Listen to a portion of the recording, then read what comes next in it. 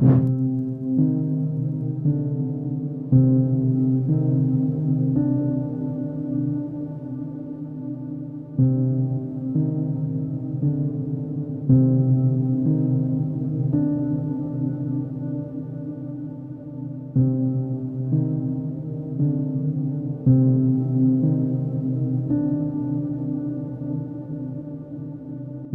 1st October 2022, a tragedy struck the world of football. A match between Arema FC and Persebaya turned anarchic. Hundreds of people were hurt in the aftermath of the incident. According to the latest foundings, around 170 people lost their lives in this tragedy and nearly 100 more were injured.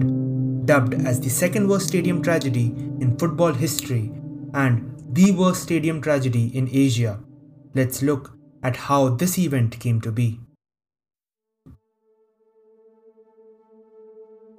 The incident started after the Javanese club Arema were defeated by their rivals Persebaya at the Kanjuruhan Stadium in Malang Regency, East Java on Saturday night. The incident was started by Arema fans after their team lost the match. They stormed the pitch after the match.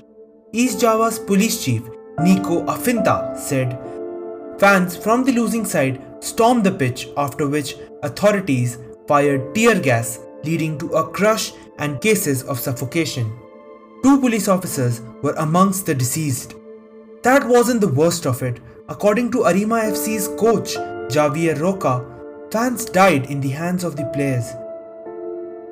Earlier, officials said that the death toll had been near 174, but revised this figure on Sunday evening, saying they had cross-referenced the data from 10 hospitals. A further 320 people were injured.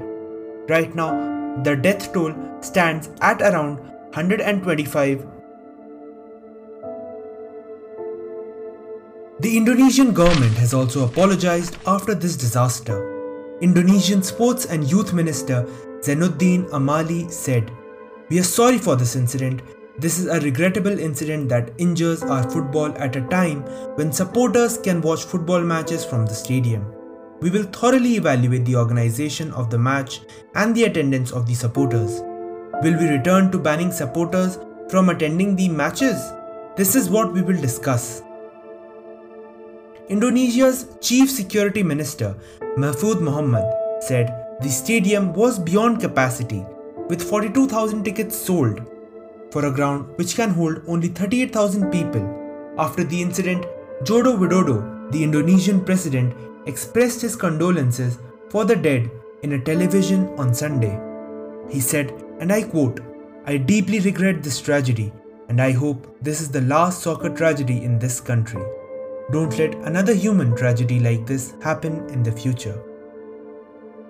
The Indonesian league has now been suspended on the instructions of President Widodo until security procedures were evaluated and improved. FIFA President Giovanni Infantino said, "The football world is in a state of shock following the tragic incidents that have taken place in Indonesia at the end of the match between Arema FC and Persebaya Surabaya at the Kanjuruhan Stadium." There are many questions that are still left unanswered. The government and security officials have to be held accountable. We hope and pray for the families of the deceased. May they rest in peace, and may we never see a tragedy like this happen again.